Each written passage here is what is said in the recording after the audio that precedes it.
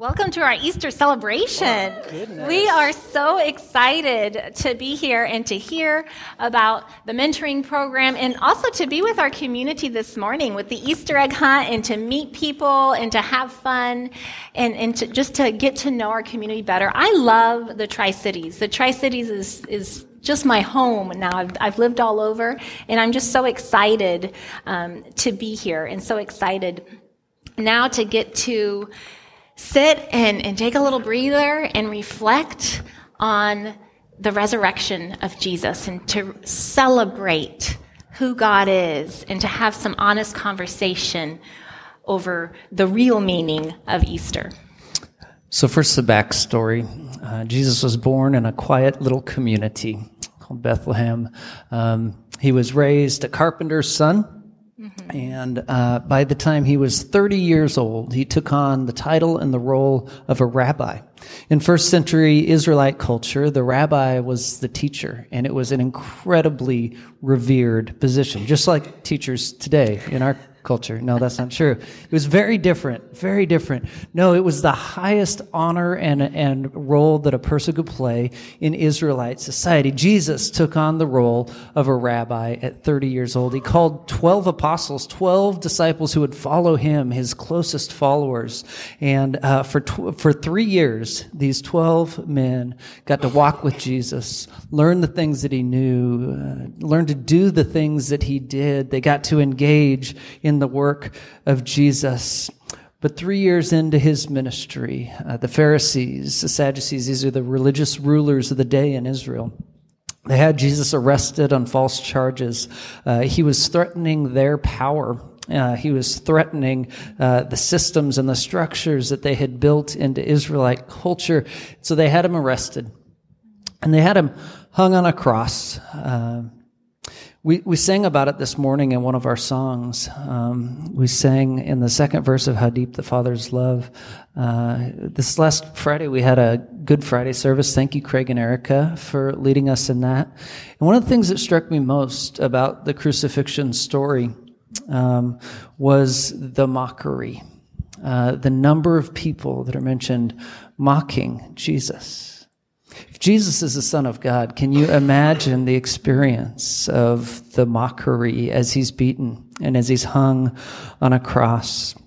And so the guards, even the men hanging next to him on crosses themselves, found the courage and the strength to mock Jesus as he hangs on this cross. And finally, he breathes his last breath. This is Good Friday. This is what we call Good Friday. He dies on a cross and he's buried. His apostles remain in hiding. They've run away in fear and they remain hiding on Saturday. Very little happens. They find themselves distraught by the events of the past few days. This man they had followed for 3 years just died on a cross. They find themselves disillusioned by the experiences of the past 3 years. What did we experience? How could it have ended like this? And they find themselves fearful of what was to come. But then came Sunday. Join me in reading. We're going to read John 20, starting in verse 1. Should be up on the screen so you can follow along. Early on the first day of the week, while it was still dark, Mary Magdalene went to the tomb and saw that the stone had been removed from the entrance. So she came running to Simon Peter and the other disciple, the one Jesus loved, and said, "They have taken the Lord out of the tomb, and we don't know where they have put him." So Peter and the other disciple started for the tomb. Both were running, but the other disciple outran Peter and reached the tomb first. He bent over and looked in at the strips of linen lying there, but did not go in. Then Simon Peter came along behind him and went straight into the tomb. He saw the strips of linen lying there, as well as the cloth that had been wrapped around Jesus' head. The cloth was still lying in its place, separate from the linen. Finally, the other disciple, who had reached the tomb first, also went inside. He saw and believed. They still did not understand from Scripture that Jesus had to rise from the dead. Then the disciples went back to where they were staying. So this is John's account of that Resurrection Sunday. And there's this part in here that I love, actually two of them. When John writes this gospel, when he writes this account of Jesus' life, death, resurrection, he doesn't name himself in it, but he gives himself a title in this text. In verse 2, he called himself the one Jesus loved. So you might start to get this inkling, man, John's feeling a little boastful, but it doesn't end there because he chooses to include in the resurrection story the fact that he won the foot race over Peter, right? I love this text. I think it's hilarious. You see just the realness of these men as they are experiencing something far outside of the scope of their imagination. We also see in this text some description of Mary Magdalene. And I love reading about Mary Magdalene. We don't know a ton about her. We do know that she had previously been possessed by demons and that she was in a very poor state, and she had encountered Jesus. And when she encountered Jesus, he had a profound impact on her. They had this encounter where he healed her and brought sanity back into her life. And we know that she started this journey of following Jesus, this journey of belief. And as he was a traveling rabbi, she was one of the women who followed and who would watch the miracles and who would listen to the teachings and who would help provide for Jesus as he went about his ministry. And towards the end, as we were looking at his arrest and crucifixion, we see that Mary was one of the few disciples that stayed with Jesus. She did not flee. And so Scripture mentions Mary Magdalene standing there with Mary, the mother of Jesus, and the other women watching as Jesus was crucified, even though most of the other disciples had fled. And then in this passage, in John 20, verse 1, it talks about Mary being the first to go to the tomb. And she couldn't even wait until dawn. She had to get up and go in the dark. And she was the first one there, and she was the first to see that the stone barring the entrance of the tomb had been rolled away. And she looked inside, and Jesus wasn't there. And so she ran to tell the other disciples. She assumed that Jesus, his body had been stolen. And so she went to tell the disciples that Jesus was not there. And Mary's story continues in John 20, verse 11. Now Mary stood outside the tomb crying. As she wept, she bent over to look at the tomb, and she saw two angels in white seated where Jesus' body had been, one at the head and the other at the foot. They asked her, "Woman, why are you crying?" "They have taken my Lord away," she said, "and I don't know where they have put him." And then she turned around and saw Jesus standing there, but she didn't realize that it was Jesus. He asked her, "Woman, why are you crying? Who is it you are looking for?" Thinking he was a gardener, she said, "Sir, if you have carried him away, tell me where you have put him, and I will get him." Jesus said to her, "Mary." She turned towards him and cried in Aramaic, "Rabboni," which means teacher. Jesus said, "Do not hold on to me, for I have not yet ascended to the Father. Go instead to my brothers and tell them, I am ascending to my Father and your Father, to God and your God." Mary Magdalene went to the disciples with the news, "I have seen the Lord." And she told them that he had said these things to her. So we see Mary here as she's the first to go to the tomb. She's distraught. She's weeping. She's overwhelmed by her grief over Jesus' death. And now as she thinks that Jesus' body has been stolen, she's overwhelmed with grief and sadness. And I love how this part of the story plays out. First, the angels appear, and then Jesus appears, but she doesn't recognize him. She thinks it's the gardener.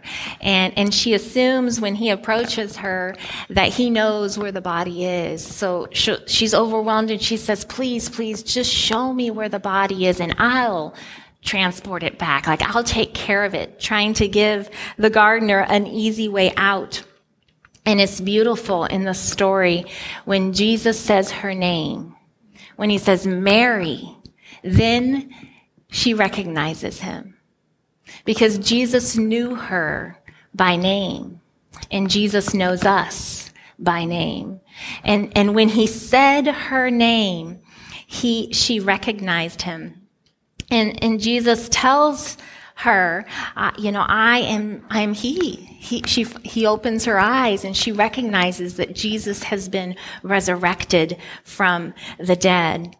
And I look at this story and I think, why would Jesus choose her?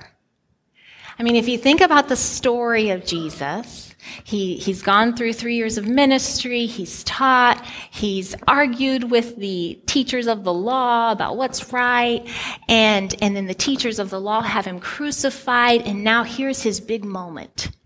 He could appear with a bright light right in the middle of the synagogue, surprise them all. But he doesn't. He chooses to appear first to Mary. Mary, who had been the social outcast. Mary, who had been tainted by her past. Mary, who was a woman, which in this culture, a woman's testimony wasn't valued, wasn't valid, because women didn't have the same rights that men did at that time. And so it's interesting, a woman's testimony wasn't valid in court at that time.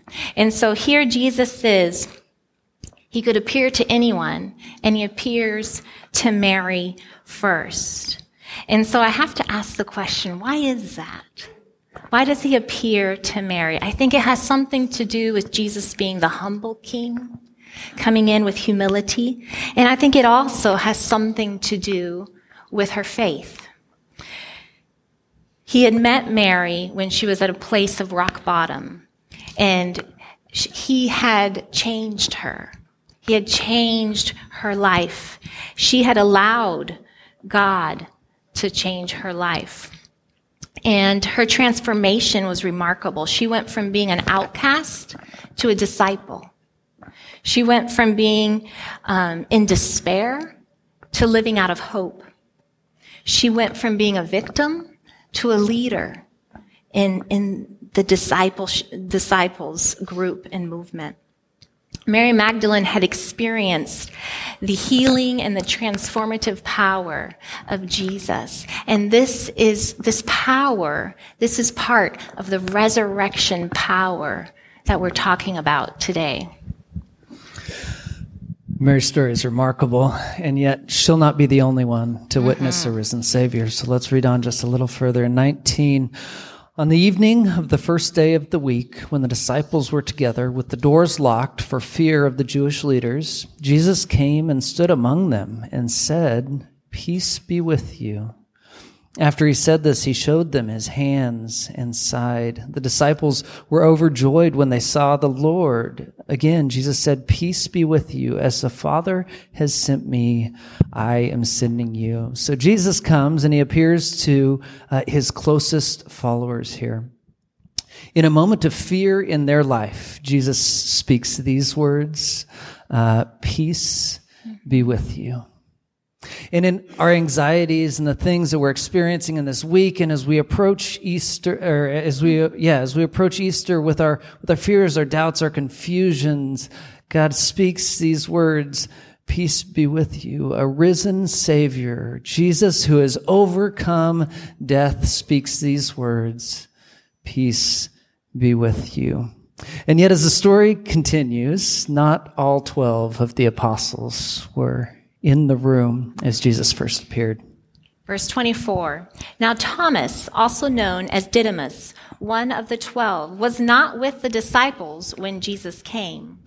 So the other disciples told him, 'We have seen the Lord.'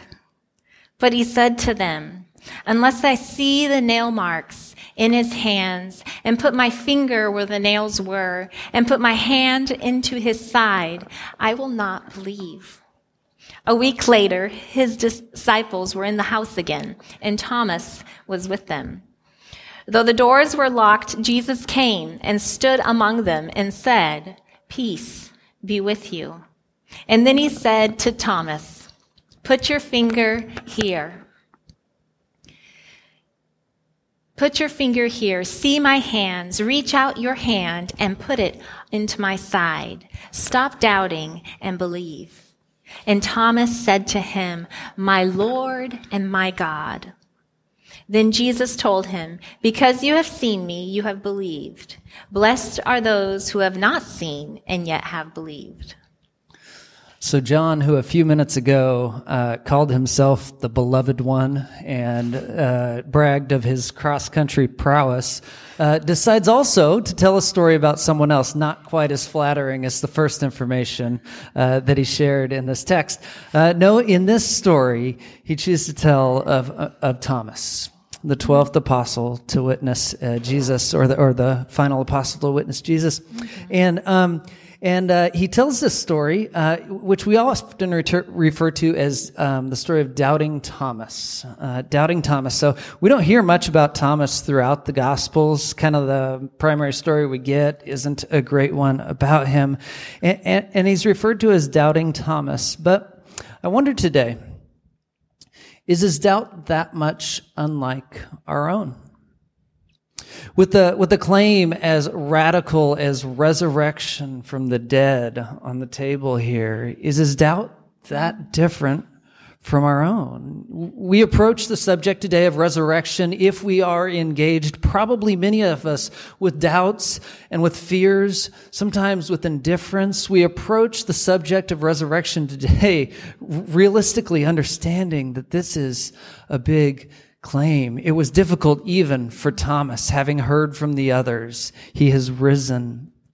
And so Thomas gets this bad, kind of a bad name in this text, but I don't know that it should be so.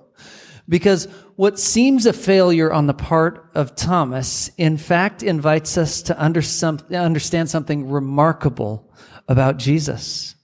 That in our doubt, Jesus invites us to approach. So our question today is, will we approach Jesus with all of our doubt and with all of our fear and with all of the baggage that comes with it? Will we approach to see, to experience a risen Savior? And wouldn't it be remarkable if I got to say right now, and coming in from the side door is Jesus. He can feel the wounds, but that's not the way it works. And so we ask, how do I get to approach Jesus? How do I get to experience this risen Savior? And I want to invite you on a journey of walking in the ways of Jesus in which he reveals himself to us in remarkable ways. Talk with a friend that's followed Jesus for some time. Talk about that journey and the experiences of walking in the ways of Jesus and how we become convicted, how we come to experience a risen Savior. The invitation today is to rhythms of life, of worship and service that can and will clearly reveal the character of a risen Savior. So there's two people in this story that encounter the risen Savior. We have Mary, who's experienced the transforming power of Jesus in radical ways in her life already, who's wholeheartedly committed to Jesus, and Jesus chooses to approach her first when he is resurrected. And then there's Thomas. Thomas approaches Jesus with his questions and his doubts. And Jesus comes to Thomas and says, "Come to me, approach and ask those questions and those doubts." And so we want to ask today, to whom do you relate the most to? Right now, we're in different seasons. Right now in your life, are you more like Mary? Are you more like Thomas? And the good news is that wherever we're at in our faith, Jesus invites us to approach him. Jesus invites us on this journey of belief in him, where we open ourselves up to God, and he does incredible things in our lives. And maybe you're here today and you're asking, well, how do I do this? And it can be really simple. I would say that the main thing is to genuinely seek God. To genuinely seek God, to ask the question, who is this Jesus? Who is he? and ask God himself to reveal himself to us, and also to be honest in our self-reflection, to ask the question, who am I? How am I living right now? And where is the disconnect between who God is and who I am? And as we open ourselves up to God, as we bring our questions and our doubts to him, as we commit our time and our energy to grow a relationship with him, the Spirit shapes us. It molds us into beautiful and unique reflections of God. And our world desperately needs that. We need that, and our world desperately needs that. If we choose to truly believe that Jesus rose from the dead, then that really does change everything. We come to celebrate a risen Savior, and I've got to be honest, it's easy to come in a posture of indifference. But if we're truly talking about resurrection today, friends, it changes everything. On Friday, he died on a cross. On Saturday, his closest followers had abandoned the cause, and they found themselves distraught and disillusioned and fearful. And many of us might be experiencing some of those in our lives right now, distraught over the events of the past few days, or disillusioned by the events of the past 3 years, or fearful of what is to come in our lives. Many of us experience these sorts of emotion. But on Sunday, he rose from the dead, and that changes everything. Where once we might have been distraught, we are invited to realize hope. Hope for eternity, but not just far off, a hope that is here and now and today. And where once we might have been disillusioned, we find confidence in Jesus. And where once we might have been fearful, we take courage as we walk together in the ways of Jesus, a risen Savior. Because the resurrection really does change everything. It's a demonstration that Jesus Christ really was and is the Son of God, divinity in human form. It's a demonstration that he really does have power over everything, including death. And with Jesus alive, this gives us great hope because his resurrection power lives inside of us, and it heals our brokenness. It creates new life. It defines who we are as hopeful and as confident and as courageous followers of Jesus. The resurrection really does change everything. And so our invitation today is to come and to know a risen Savior. And you might be early in that journey and seeking to understand or believe for the first time. We invite you on a journey of walking in the ways of Jesus to explore this concept. You might have known Jesus for a long time throughout your life. We invite you to invest more fully in the knowledge of a risen Savior and the life that we're invited into. We live into the hope that is found in a risen Savior, and that changes everything. Let's pray.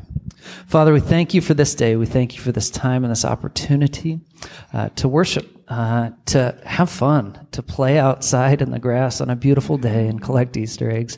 Father, we thank you for an opportunity this morning to remember a much deeper meaning behind Easter, and that is the resurrection. Father, give us courage to believe. Give us courage to walk in your ways. Father, allow us to know more of you. In Jesus' name, amen. We'd like to close our service with this last word. This morning, may we, like Mary, recognize Jesus when he calls our name. May we, like Thomas, approach Jesus with questions and doubts and receive acceptance and peace. And may we lean deeply as a people into the hope of resurrection, knowing that our hearts and our lives are woven into the greater story of God. Once more, we just want to invite you to join us as we look at the continuance of God's story, how our lives are truly interwoven into God's plan and purpose. Thank you for being with us, and have a great week. Blessings.